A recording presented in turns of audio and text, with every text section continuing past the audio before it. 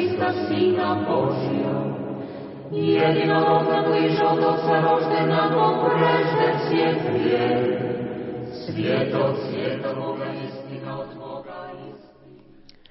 Good afternoon. You're listening to the Living Writers Show on WCBN FM Ann Arbor. My name is Rachel Harkeye. Our guest today is author and poet Christopher Merrill. He has published 4 collections of poetry, including a collection titled Watchfire, for which he received the Peter I.B. Lavin Younger Poets Award from the Academy of American Poets. He's published 4 works of nonfiction, including multiple works discussing his time as a war correspondent during the Balkan Wars. Christopher Merrill has held the William H. Jenks Chair in Contemporary Letters at the College of the Holy Cross and now directs the International Writing Program at the University of Iowa. His work has been translated into 20 languages, and today we will be discussing his most recent work of nonfiction titled Things of the Hidden God, Journey to the Holy Mountain. Thanks so much for joining us today. It's great to have you on the show. Nice to be here. Well, before we delve into the book, I wanted to give our listeners a little bit of background information on exactly where you were and what this book was about. Your newest book is an account of 3 pilgrimages that you made to Mount Athos in Greece in the late 1990s. Is that correct? Yes. Where exactly is Mount Athos? Well, Mount Athos is a monastic republic, about 250 square miles in northern Greece. There are 3 peninsulas that jut out from a larger peninsula near Thessaloniki.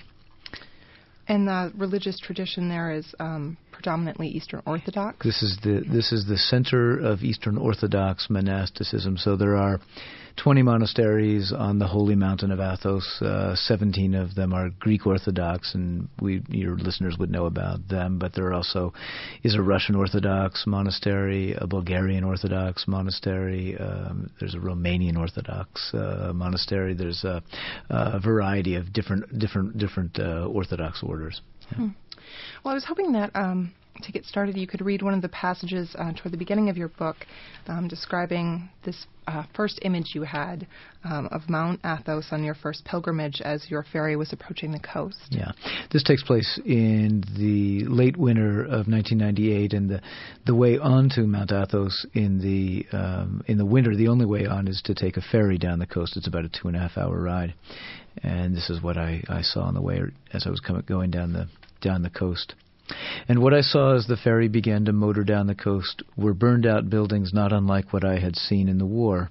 Up a steep hillside around a promontory was a small monastic settlement of gutted houses, charred walls, and a roofless chapel, an abandoned skete, which resembled the raised villages common in Bosnia and Croatia.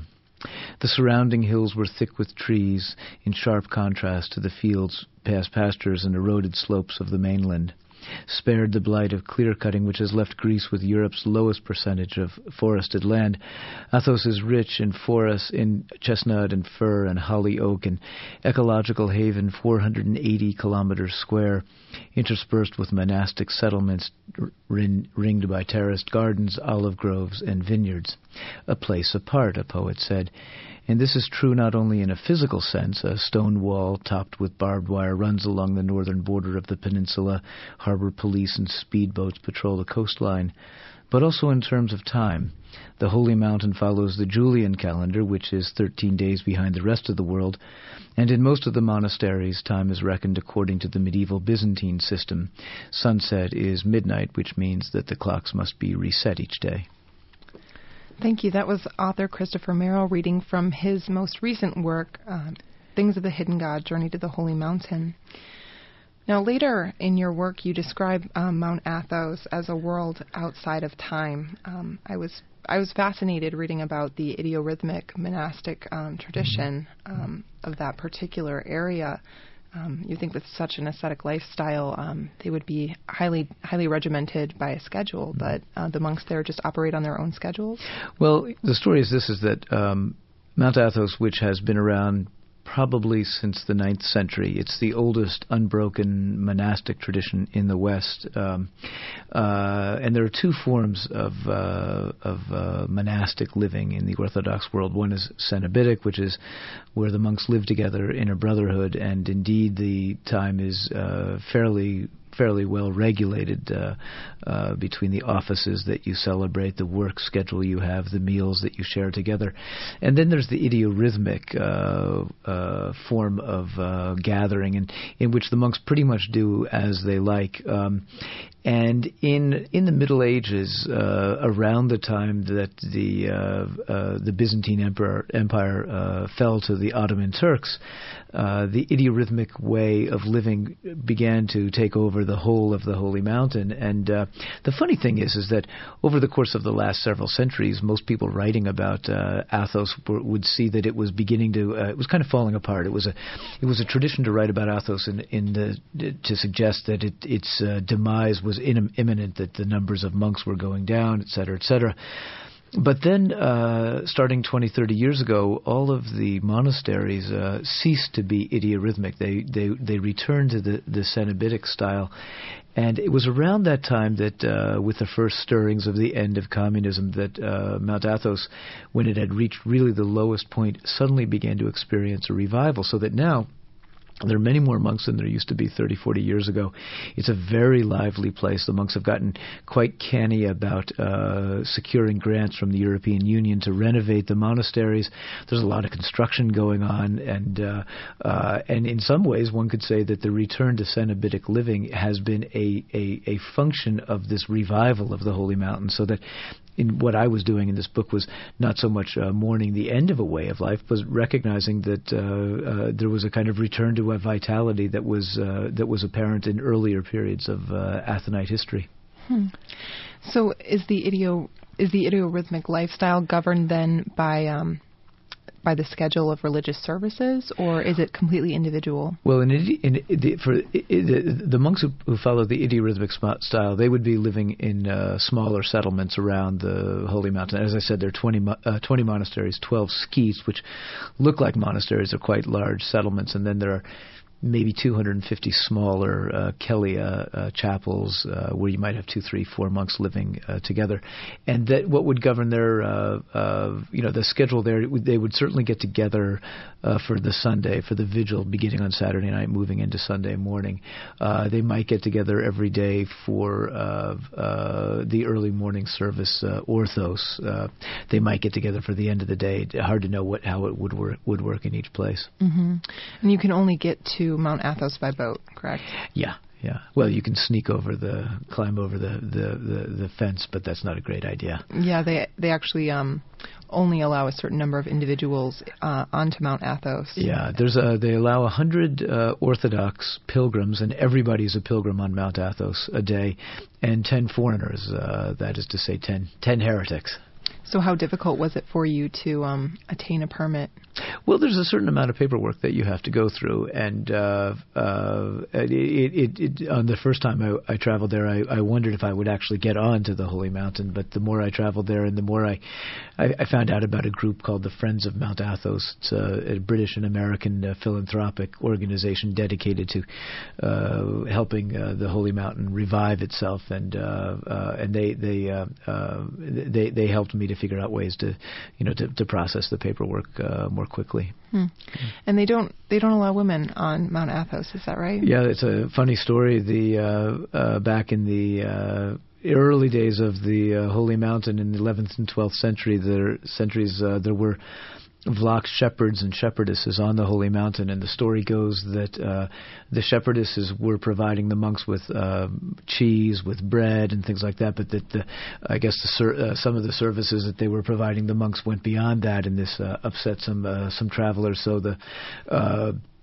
the Byzantine emperor issued what was called an avaton, and which prohibited not only women from entering the Holy Mountain, but even female livestock. So there's, for about 1,000 years there were not even any female cats. And then there's a funny story that back at the end of the 19th century, the Holy Mountain was being overrun by adders, poisonous snakes, and the cat merchants on the mainland started jacking up the prices, and so the monks prayed to the Virgin Mother, to whom the mountain is dedicated, and the miracle is that overnight all the male cats turned into pregnant cats, and then the monks worried, oh my gosh, now we have all these female cats on here in the Virgin's Paradise. What are we going to do? And some monks wanted to drown the cats, and other monks said, no, if we spurn this miracle, we may never get any more. So that's the story of why there are female cats on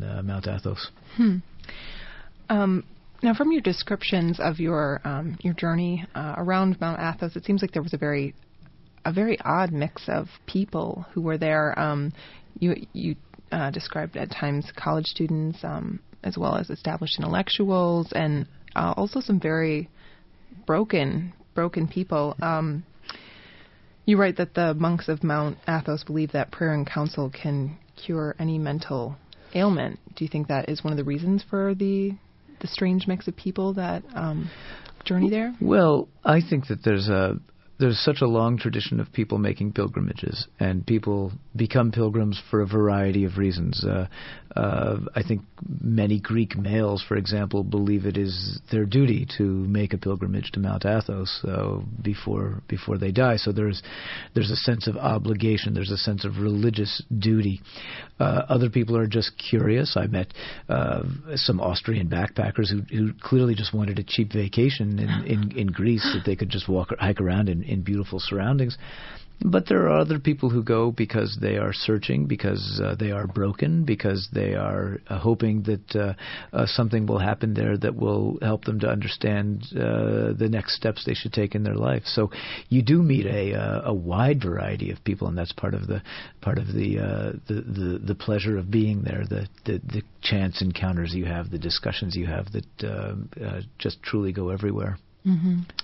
In the prologue of your book, you write that before you went on these pilgrimages, you were yourself in a pretty deep despair about your current situation with your marriage and your work and your health. And the question, why have you come to Mount Athos, is one that resurfaces again and again throughout your book. And I'm curious, of all the places that you could have traveled, all the places that you could have taken a pilgrimage, what drew you to this particular place? Well, what happened was I had spent a good part of the 1990s, from at least 92 to 95, covering the various wars in the former Yugoslavia, particularly in the besieged city of Sarajevo. And during an early part of those travels, I read a pilgrim's account of his stay in the Serbian monastery of Hilandari.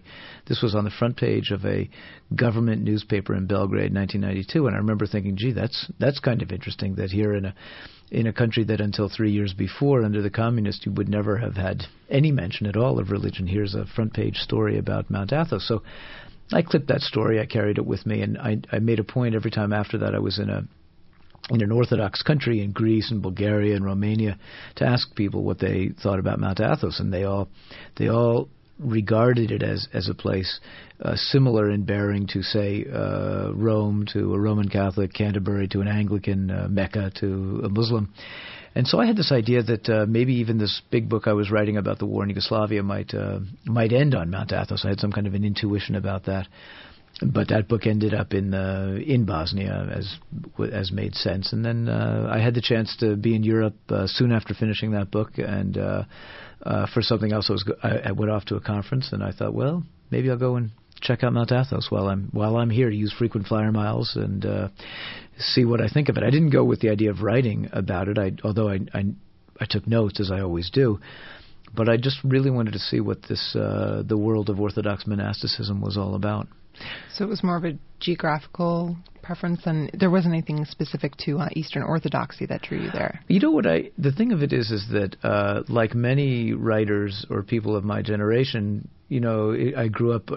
Lots of my friends became Buddhists. Many of us fell away from the church early on, and I remember once being in a zendo when I was in my 20s and thinking, there must be something in the Christian tradition closer to what's going on in Buddhism, the mystical understanding of religion than what I'm hearing in my own churches. And I had this intuition that might be the case in the Orthodox tradition. I had done enough reading to know that Orthodox theology is essentially a mystical theology, that it has a lot to do with mystery. It has a lot to do with what we don't know about God, and that struck me as being close to things that I probably believed as a poet, as a writer, as somebody who traveled around in the world enough to know that there seems to be a larger order that we may give ourselves over to from time to time than what we imagine. Mm-hmm. Well, we'll talk more about your experiences with Eastern Orthodoxy on Mount Athos in a minute. We're going to take a short break. You're listening to the Living Writers Show on WCBN. We'll be right back.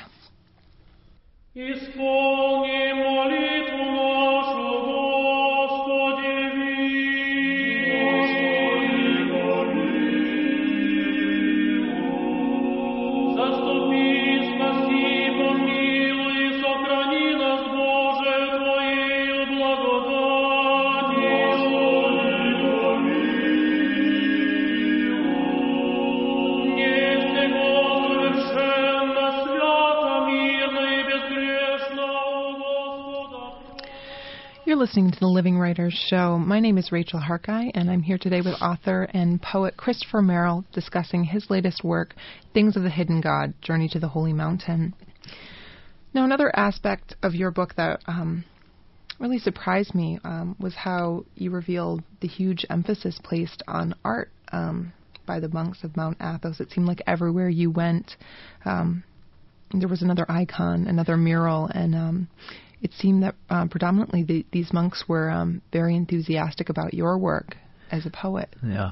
Well, this is what was so much fun was to be in a place where, as one monk said to me, there are times when the heart needs to feed on beauty, and we have the icons to look at, the murals to look at, the statuary to look at, and then there are times when you may take it in through the ear, and that's the chant that we just were listening to, and sometimes you'll be reading, and that's another way to glimpse some of these enduring truths. So they make these very beautiful illuminated manuscripts, and I guess it was particularly for somebody coming from a Protestant background, where, of course, the emphasis is stripping down and purifying, to go into a place where the soul is sometimes just overflowing with the richness of the world.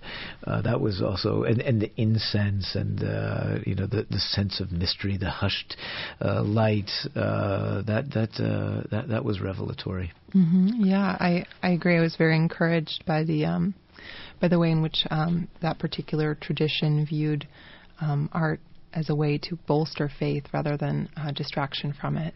No, everything, as one monk said to me, he said, yes, it may be viewed as a distraction for me to be talking to you, but you never know when something that you say or some gesture that you make may turn someone toward God.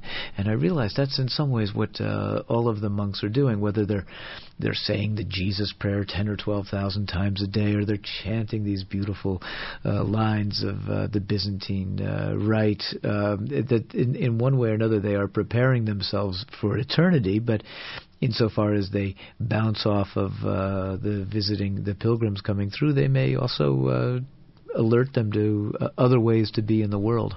Mm-hmm. Well, you have a beautiful passage in the book during your second pilgrimage when you encounter an iconographer in a book bindery in one of these monasteries. I was hoping that you would read that for us. Yeah. Well, just to set this up, as you said, the book begins, out of a sense of despair about various issues, from the exhaustion that comes from writing about the war to complications in my marriage to the being a new father to a poetic crisis. And at this point in the book, I had gone back. I made one pilgrimage there, and I really felt so deeply alienated from the world in which I had found myself, and then because really almost by chance I found myself back there again in the summer, and I'd spent about 4 or 5, maybe 6 days walking around, and I was beginning to think, this is what am I doing? I'm in Greece in the middle of the summer, and I'm in these monasteries, and then I went into this monastery almost by chance. I had thought I might just bypass it, and then I went there. I met a monk about my age, same kind of background as me. He'd been a music video editor in London. We were about the same age, and we really became good friends. And at a certain point, he took me down into the cellar to show me what, sort of the inner workings of a monastery, and that's what this scene is, the beginning of this scene. The air was cooler in the cellars, the mysterious world of stone at the bottom of a dark staircase, which the cellarer unlocked for me after everyone had gone to bed. What joy I felt in the book bindery where monks used a letterpress to produce miniature leather-bound editions of the Gospel of Mark and the Acts for the abbot to give away. The lead type and bevels, bottles of ink and sheets of paper, these were for me emblems of a sacred order. A cure even seemed within reach for the vertigo I experienced at any intimation of immortality, the sensation that I was on a cliff crumbling into the sea. Across the room was an easel, and as I examined an iconographer's discarded efforts, an icon must be completed in one sitting before the egg tempera dries, hence the number of failures. The monk described an art that only appears to be formulaic. The figures given, the colors are given, he said, and this gives you real freedom. You have no idea what freedom such a tradition offers. Think how much you can do with the eyes or the shading. True tyranny is a blank canvas. Thank you. That was author Christopher Merrill reading from his latest work. Now, before you went on your pilgrimages, you talk a lot about how you were searching for spiritual inspiration, but in terms of your art and your poetry, did you feel like your mind at that point was a blank canvas? Well, I didn't feel so much like it was a blank canvas. It was that I had spent really 7 years in a war zone and doing an awful lot of journalism, which for me was not only we conveniently call journalism the first draft of history, but the journalism was for me also the first draft of the book I was writing, of the 2 books I ended up writing about the war. So there was a way in which trying to make enough money as a journalist, trying to chase down story after story, and then writing so much prose had in effect pushed the poetry off to the side. And then having completed this big project, it's a very long book I had written, I found myself feeling depleted, but also wondering what my relationship to poetry might be, in the same way that I was wondering what was my relationship to so many parts of my life. Mm-hmm. At one point you mentioned how, like T.S. Eliot and the composer Arvo Pärt, you were sort of searching for a return to origins for inspiration, both spiritually and artistically. Yeah, well, that's kind of a funny scene. I was on my way across the ocean to give a talk, and I had, I think, pretty severe food poisoning, and I couldn't sleep all night. And with the talk I was going to give was about Eliot, and so I was reading and rereading the 4 quartets and listening to music on my headset in the middle of the night. Everybody around me was asleep, and I was feeling lousy and reading this poem. And then suddenly, this piece of music by Arvo Pärt came on, a great Estonian composer who has taken so much inspiration from the Byzantine liturgy in his immersion or re-immersion in the Orthodox world. He's found his own idiom as a composer, which is, I think, won him listeners all over the world. And suddenly I heard this piece of music I hadn't heard before, Spiegel in Spiegel, Mirror on Mirror, and and reading the Iliad at some, and being sick and being up in the middle of over the ocean, I found myself just almost weeping and thinking, oh my God, this is, something had cracked open in my soul, and I began to understand something about the relationship between poetry and art and music and faith. Mm-hmm. Yeah, I'm curious as to whether you found the inspiration that you thought you were searching for before you left for your first pilgrimage. I'm not sure whether you were looking necessarily for specifically poetic inspiration, but at one point, I think it might be during your second pilgrimage, you mentioned that at this point you realized that you were a pilgrim praying for light instead of ink. Yeah.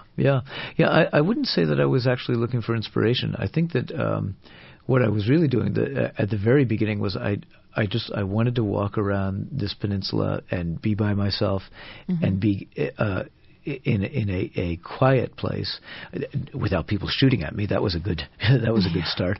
But also to try to come to terms with what it is I had experienced over the previous 7 years in the war zone. It makes me think, as we're talking about it now, that great story by Hemingway, The Big Two-Hearted River, where the man returns from the war and really nothing takes place. He's just going to go fishing, but you see him walking through the landscape, and every image from that landscape is of devastation. And that first piece that I read at the start of our conversation today, that was the same place where I was. And as I would learn later on in my travels, those houses hadn't been blown up in a war. Of course, they had caught on fire and had burned down. Mm-hmm. But that was the mindset I was in at that time. So really, I just wanted to walk around and listen to the chant and see what might happen, see if in some way there might be a cure for the sickness I felt in my soul. At the end of the day, I must have been hoping that maybe I might write poems again, but I also was hoping that maybe my marriage might be saved. Maybe I would figure out how to be a decent father, all those kinds of things. But in that turmoil, I couldn't have articulated any of it to myself. What I was really trying to do was walk around and listen to the chant and pray. Mm-hmm. Another aspect of your work that intrigued me was this motif of silence that seems to present itself time and again throughout the work. You talk about, the silence of the monks at points because of their ascetic lifestyle, the silence of God to horror and to Holocaust. Do you think that your time on Mount Athos changed your perception of the importance of silence? I think it's a great question, and maybe it's the key question to this book, because poets, of course, endure silence between poems. We endure silences in our relationships with others, but particularly in our lives in contemporary America, there's a lot of noise, and it was wonderful for me to get off that ferry and start walking along this road, and there was complete silence except a little bit of wind, little bird song, and I thought, my God, when was the last time I heard a bird sing? And and we know we have the TVs on, the stereos on, you're doing email, there's one distraction after another, and to be in a place where what was most important was to concentrate on what was going on around me, to listen to that silence, to understand the richness of that silence. That seemed to me to be something that I needed to go through at that time. Mm-hmm. Do you think it was that sense of isolation that's derived from silence that perhaps drew you closer to others in your life after you returned? I think so. I think that it seems to me the truly religious people that I've met, the holiest people that I've met through the years are those who, even no matter how silent they are, think of Thomas Merton, but who would write hundreds of letters over the course of a week, are the most engaged with the world, because they understand that the dialogue we might conduct in our imaginations with God is an emblem of the kind of dialogue that we should then carry on in our relationships out in the world. Mm-hmm. Well, we're going to take another short break. We're going to listen to that particular piece you mentioned by Arvo Part, Spiegel and Spiegel, which translates to Mirror in the Mirror. You're listening to the Living Writers Show, and we'll be right back.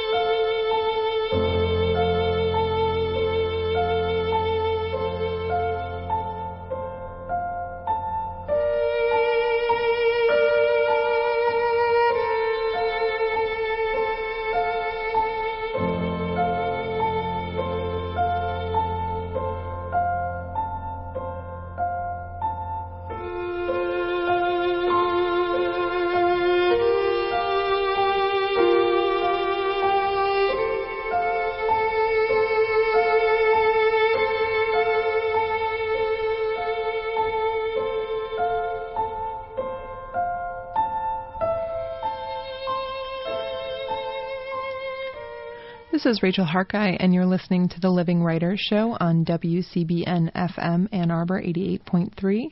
I'm here with Christopher Merrill discussing his recent work, Things of the Hidden God, Journey to the Holy Mountain. I had a quote in my mind that kept resurfacing as I was reading through your work.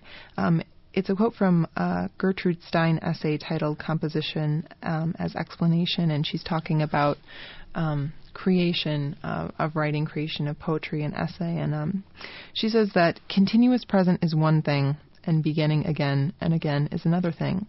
These are both things. And then there is using everything. In the first book, there was a groping for a continuous present and for using everything by beginning again and again. But then I said to myself, this time it will be different, and I began. I did not begin again, I just began. And I thought this concept of a beginning versus a new beginning was something that it just traveled throughout your piece. As I was moving through the pages and sort of watching you travel through these dusty footpaths, with each pilgrimage you made, it felt like you were trying to create a new beginning for yourself, but by the end of the third pilgrimage, I almost felt that you had reached a sort of transcendence. And like Stein, you didn't need to begin your old life again. You could just begin.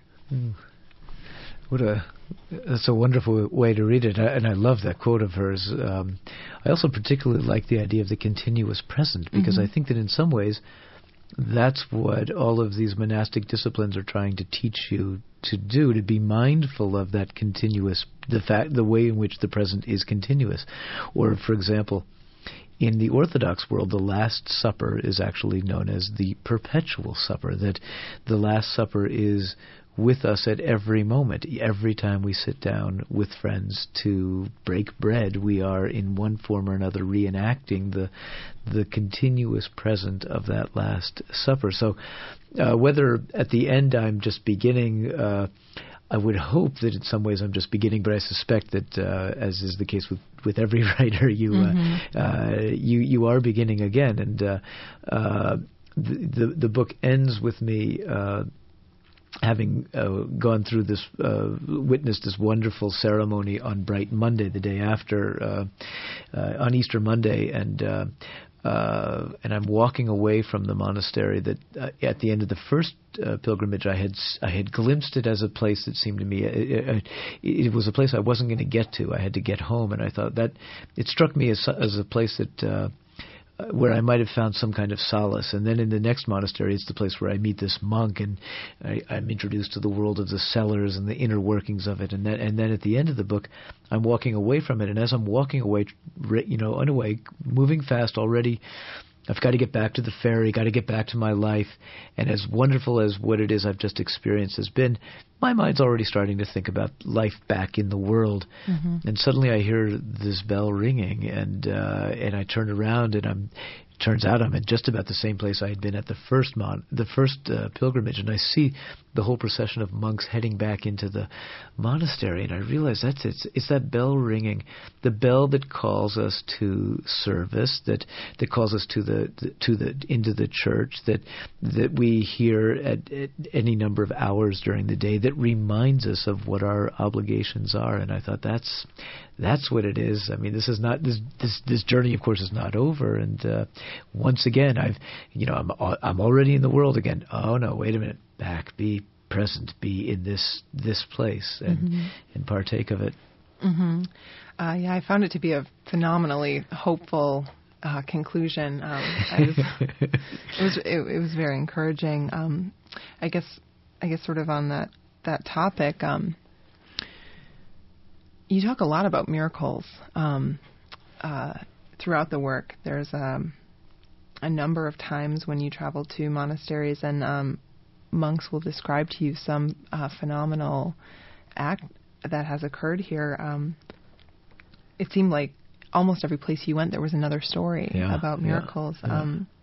There was a great passage I really liked, I think from your third pilgrimage, or perhaps it was the end of the second pilgrimage, about a monk telling you a story, I guess, of it was almost like two miracles in one. Yeah, well, the funny thing is St. Paul, of course, described miracles as one of the things that the believers recognize as sides of God. And on the Holy Mountain, the monks take miracle stories quite seriously, and which for somebody raised in the West of a skeptical bearing, it's kind of interesting. So here's just one of those stories.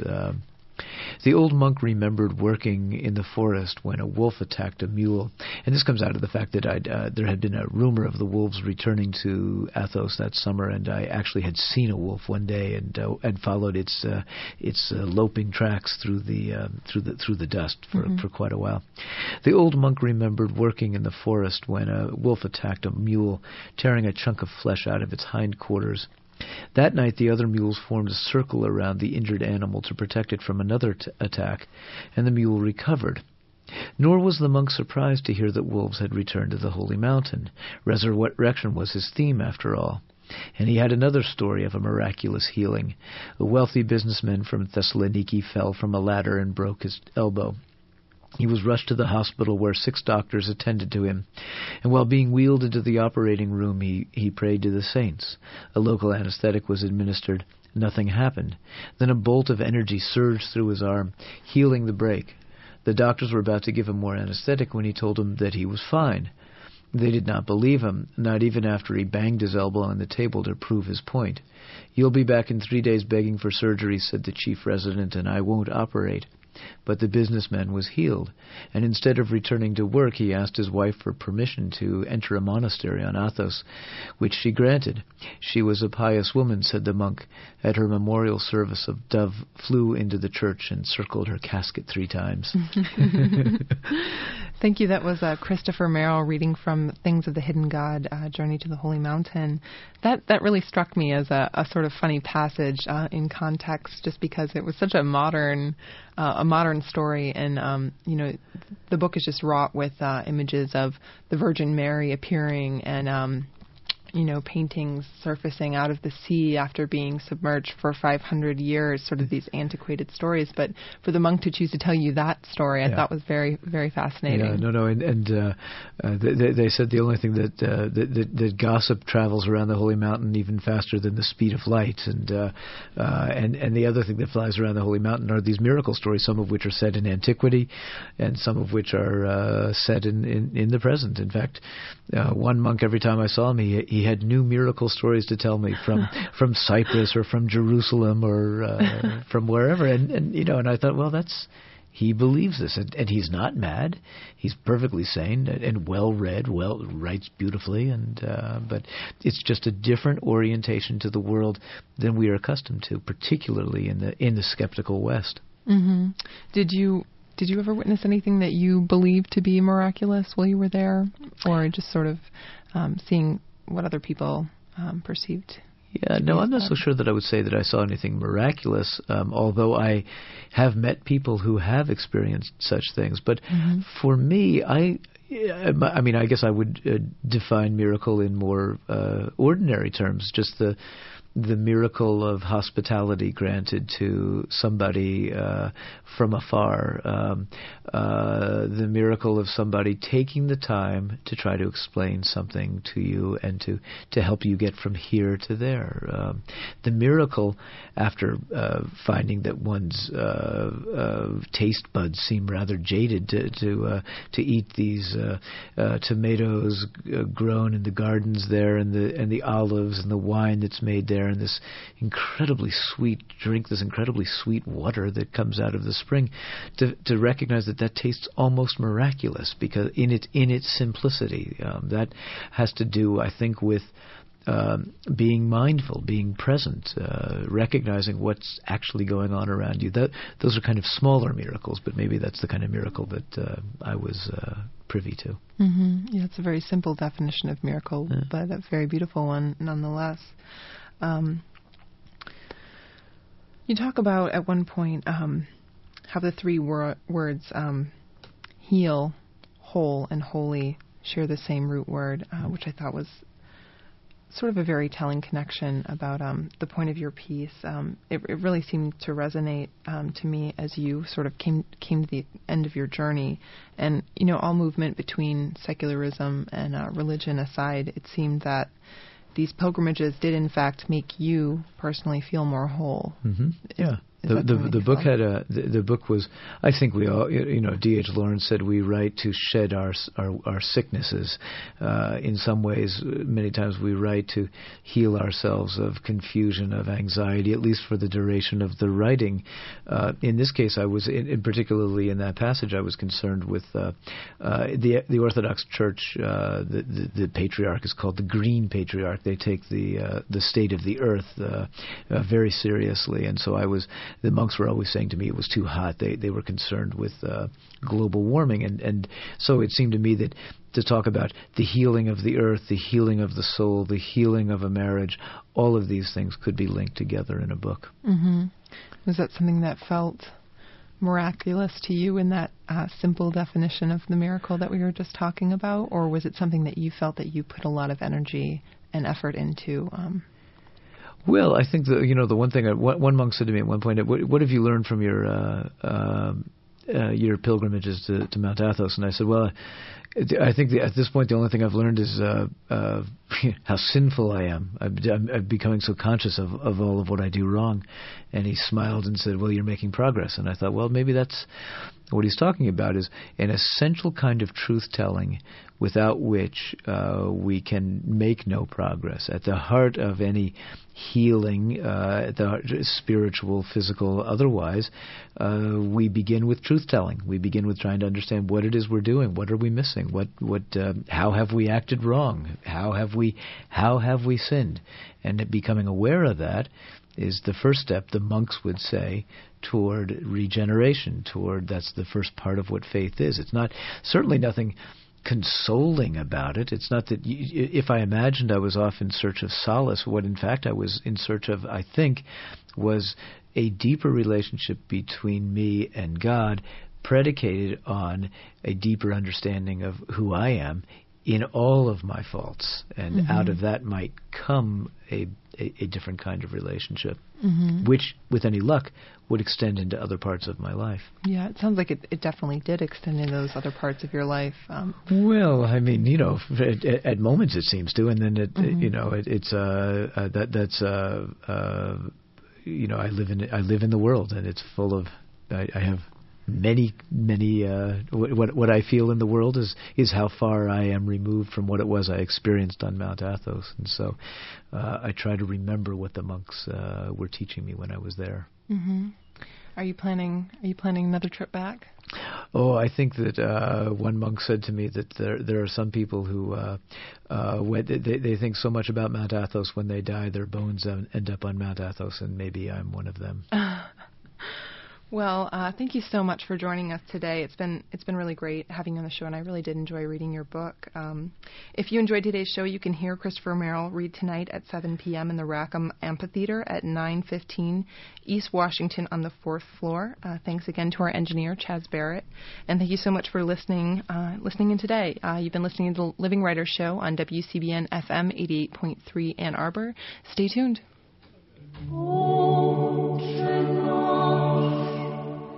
I że jesi na nebesje, da svjatice imja Tvoje, da pride carstve Tvoje, da bude volja Tvoja jako na nebesi I na zemlji.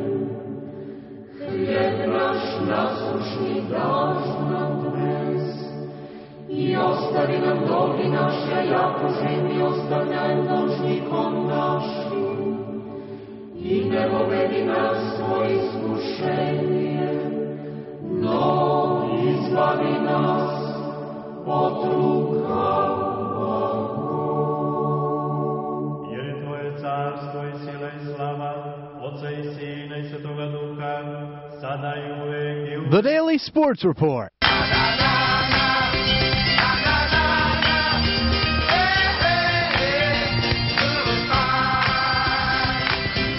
Michigan with the ball at the Michigan State 21-yard line. 3 wide receivers, 2 far, 1 near. Henne under center. He'll drop back to pass. Looks for Edwards in the end zone. Jump ball. And it is caught by Braylon Edwards. Braylon Edwards in the back of the end zone. Gets the touchdown for the Wolverines. And the comeback is almost complete.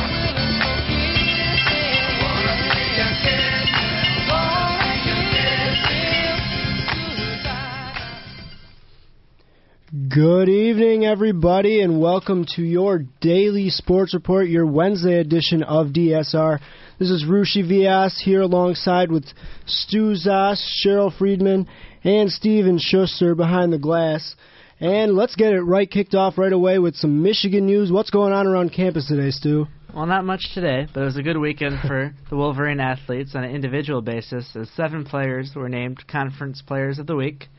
And we'll start with women's soccer, where Katie Meiler not only was named Big Ten Player of the Week, but today she was named Soccer Buzz. She was named a member to their elite team, which I'm sure is a big honor for her. She scored 2 game-winning goals over the weekend, leading the women's soccer team to a 2-1 upset victory over number 24 Illinois, and then a 2-1 win against Iowa. And with those 2 wins over the weekend, women's soccer improved to 7-5-4 on the season and 3-2-2 in Big Ten play. Moving on to hockey, where junior Chad Koloric and sophomore Jack Johnson were both named CCHA Players of the Week. Koloric received the offensive honors with 4 goals and 3 assists in Michigan's 2 victories over the weekend,